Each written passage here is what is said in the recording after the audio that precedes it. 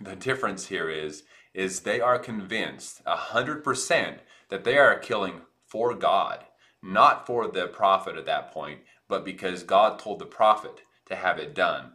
And when you are doing it for God, there's lots of different examples of this, then suddenly even murder becomes okay somehow.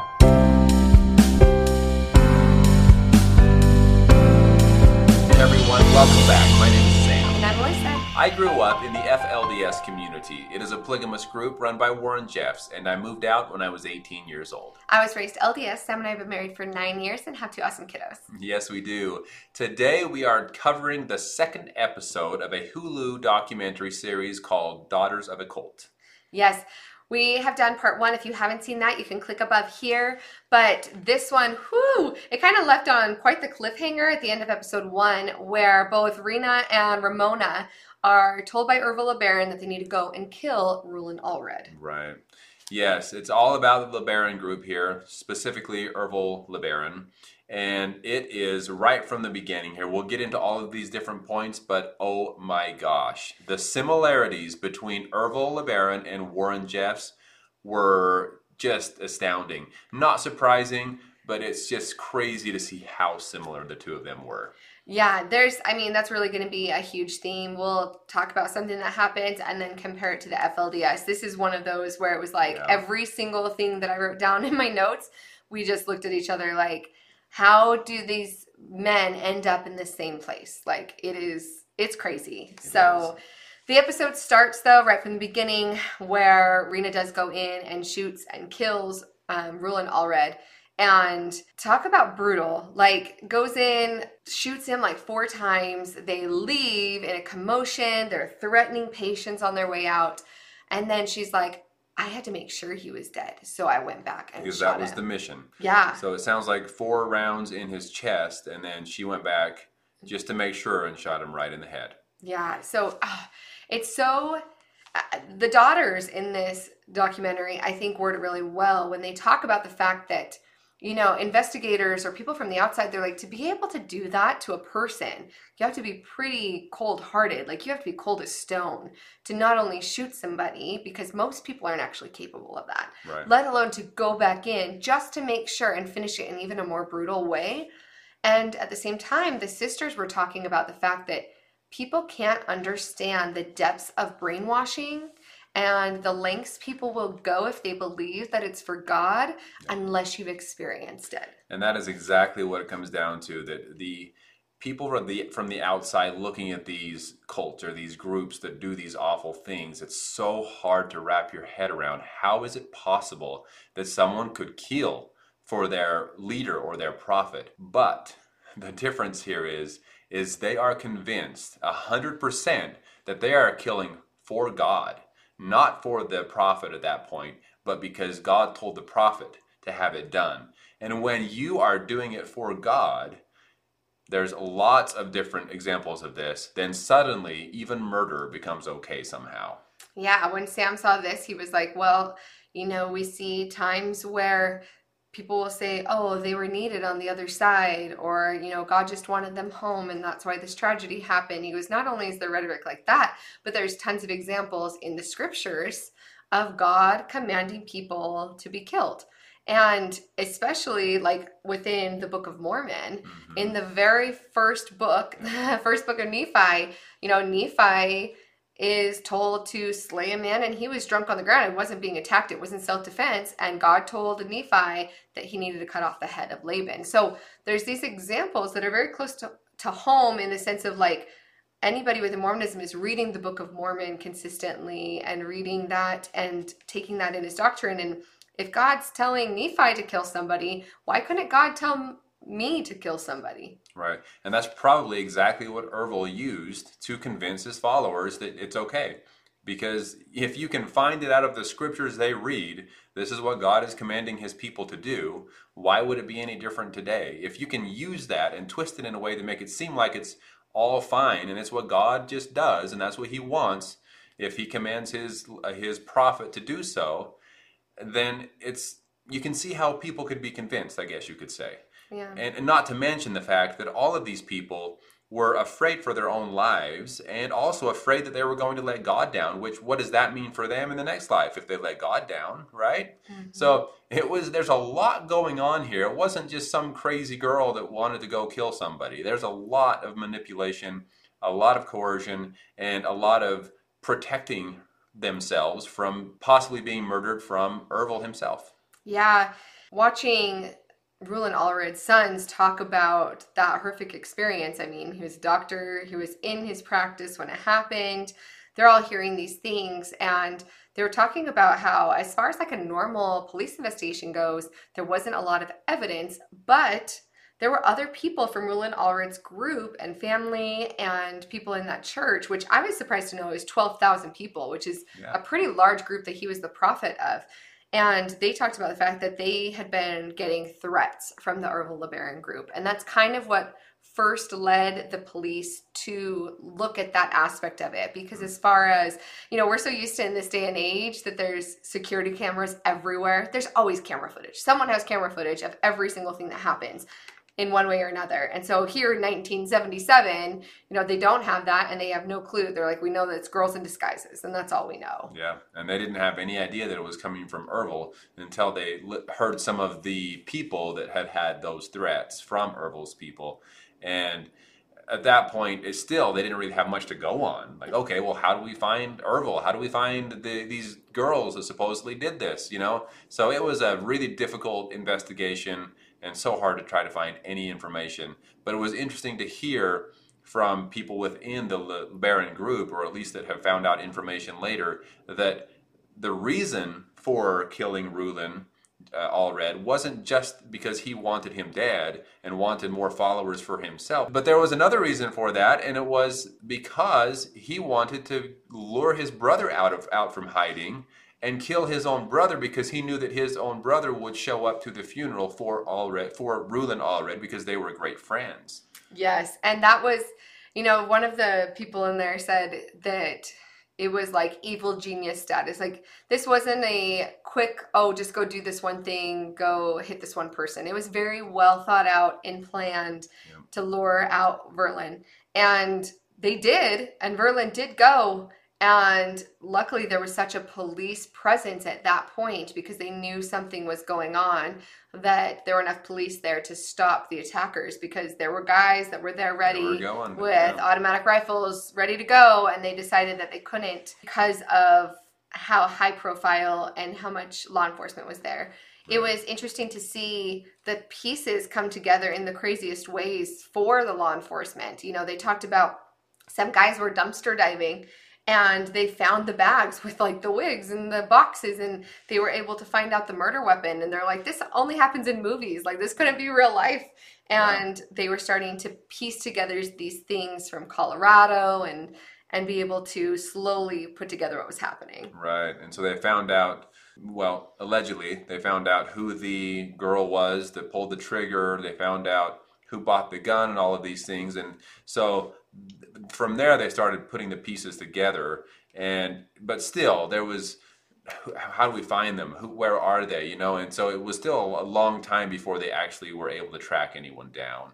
Yeah. And I think, the daughters here in this documentary were talking about the fact that, their house had been raided in Denver and how scary that was. And they're just slowly, law enforcement is trying to find these adults that are on this list. Then they put Ervil on the top 10 most wanted list. And that is another one that is so close to home for me, because I was still living in the FLDS and following Warren Jeffs at the time that he was put on the top 10 most wanted list from the FBI as well. And how scary that was for me, and how there were people showing up into our town trying to break into meeting houses and trying to find Warren Jeffs. And just as a young boy, how scary that was. Thankfully, it was never in my own home. I can't imagine how scary that would have been for these children to have people barging into their homes. But yes, I can relate to some extent that having your leader being on the top 10 most wanted didn't phase my faith in him. Not for a second. It was because of the way we were taught. It was the outside wicked world fighting against the truth and fighting against God's church, and that was the mindset that I had, and I'm sure all of these people had during the time too. Yeah, some of the things that the girls were saying that as when they were children reminded me a lot of your childhood as well. They were Hmm. talking about the fact that as soon as you were old enough, you were put to work at Yes. 9, 10 years old, working 12-hour days. So I was a little bit older than that, but I do know that within the FLDS, there were people that young that were put to work right away. And yeah, so that was definitely happening in the FLDS as well, unfortunately, and just making, I mean, almost like slaves in some sense, that they were just there having to work. And in this case, they were yelled at and shouted at and who knows, probably beat if they weren't working hard from Dan, it sounds like. And then she mentioned that if they complained, they were told that that's, the first step to insanity, right? Hmm. That, what was If it? they felt sorry for themselves. Feeling sorry for yourself is the first step to insanity. Insanity was equal to being possessed by the devil, which I was like, oh my word, like fear tactics for the kids, right? Right. And that feeling sorry for yourself, I think is pretty commonly used in high demand groups like this because if you start complaining or you start asking questions or whatever the case may be, you are immediately it's turned back on you that oh you're just feeling sorry for yourself. Oh you're just not strong enough to do God's work, you know? And so immediately it's turned back on the person to make them feel like there's something wrong with them, not with the process. So Yeah. it's just a very scary tactic that people use. Yeah, and they talked about the fact that, they would look out and think, oh, I wonder what my life would be like normal. And then they would snap out of it because they would think, well, but I'm building Zion and I am chosen and I'm celestial children Hmm. and I'm privileged to get to live this life. Right. And speaking of claiming that people are insane if they feel sorry for themselves or if they complain, well, that also kind of made me think of the saying keep sweet from within the FLDS, that you're supposed to just keep sweet. Just do what you're Mhm. told. Don't ask questions. Be happy about it. Convince yourself you're happy if you're not. Do what you're supposed to do, especially the women. And so this sounded very similar. And then going on to the insane portion of it, if you complain that you're somehow insane and that means that you're then possessed somehow, that goes to, I forget her name, Rebecca, Rebecca, who Herbal's was daughter. Herbel's own daughter, who they thought was insane. But But I don't know how, okay, but she was 17 years old and pregnant with her second child that's after being forced to be a child bride. And then they wonder why she had mental illness. yes, she had a very good reason to not be, I guess, just going along and all happy like nothing was going on in her life Hmm. because she had every right to have some kind of illness, right? Yeah. And anyway, they took it as a sign that she was going to turn against the church and that she was somehow possessed. And Erbil killed his own daughter. Maybe most likely had someone do it, not himself. And she was pregnant at the time, and she had her killed. That just goes to show I don't even know I don't know the word for how insane that makes him look. The evilness. I don't even, yeah, I don't, is that even a word? But like Yeah. the evil nature of him at that point and what he can do. And going back to comparing it to Warren Jeffs, I mean, Warren Jeffs might not have had his daughters killed. He had people threaten his wives. We know Brielle's story, Hmm. right? That if she didn't commit suicide, someone was going to kill her. He did put his own daughters away from their children and put them in houses of hiding, like Rachel Jeffs. So he was, and that's after having abused them most of their lives, right? So the lengths that these evil men go to hurt everybody, and they don't even stop. If anything, sometimes they're even worse to their own family, is so heartbreaking and so disgusting that it's You just know, I, infuriating. I hesitate to even say this because it just makes me so sick inside and scared for my family and loved ones that still believe in and follow Warren Jeffs. But there are plenty of rumors out there that he did have people killed, that he was afraid that they would talk about something that he didn't want to get out. And one of the stories is rumored that there was a young girl from Canada that he actually told people to go find and kill. And so maybe there's not as much evidence out there as there was for the Ervil LeBaron group and what they were doing, but the fact that there are those types of stories about what Warren Jeffs was having his people do is a very frightening thought. Yeah. One of his sons finally had enough, and I think it was Ervil's first wife, and then his son from that marriage did go to the police.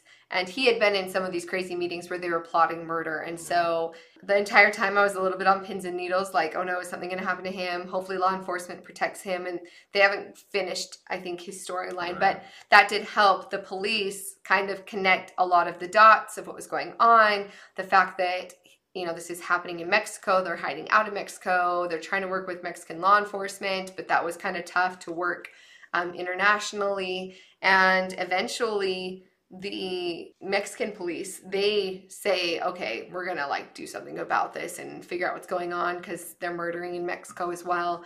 And so they do perform raids there.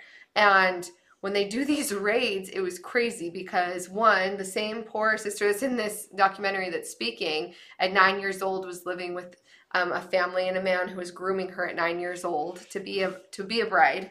And she got to meet her father in that house for the first time at 9 years old. And she's in Mexico and going through all this. And she had been in the raid in Denver, and now she's in the raid in Mexico.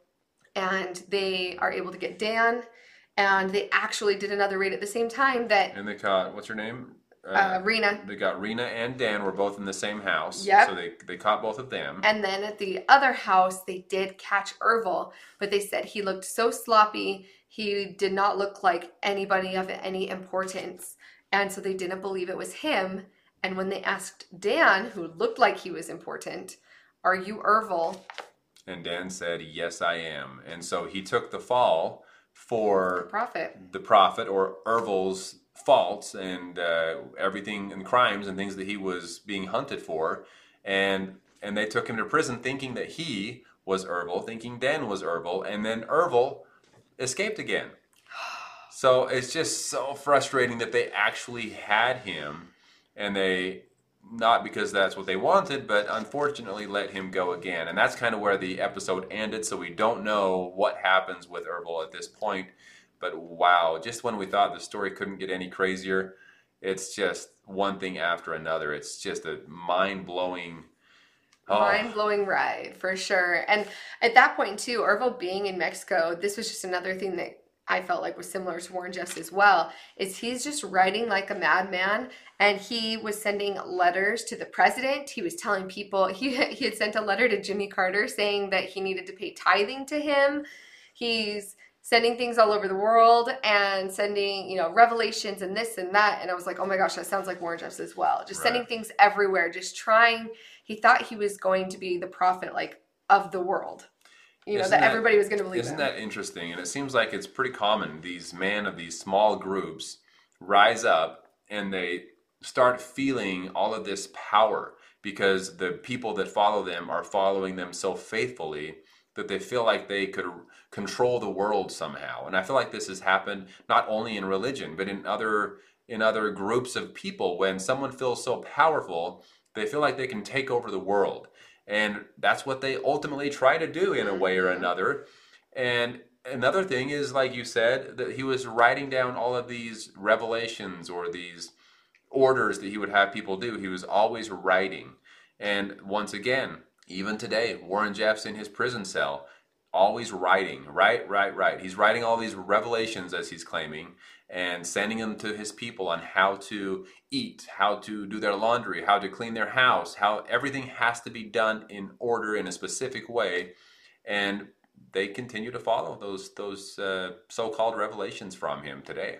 Yeah, so scary stuff. Obviously, again, it ends there with Ervil being released. I wonder how long it's going to take before they realize that Dan is not Ervil, and what that whole process is going to look like. So stay tuned for next week when we release part 3. But if you want to hear more of what it was like for Sam to grow up in polygamy, or things like this where we can compare some of these documentaries to the FLDS, to Warren Jeffs, and show similarities and differences there, then please like and subscribe. Yes, thank you all so much for being here with us again, and we look forward to talking with you soon. I'll talk to y'all soon.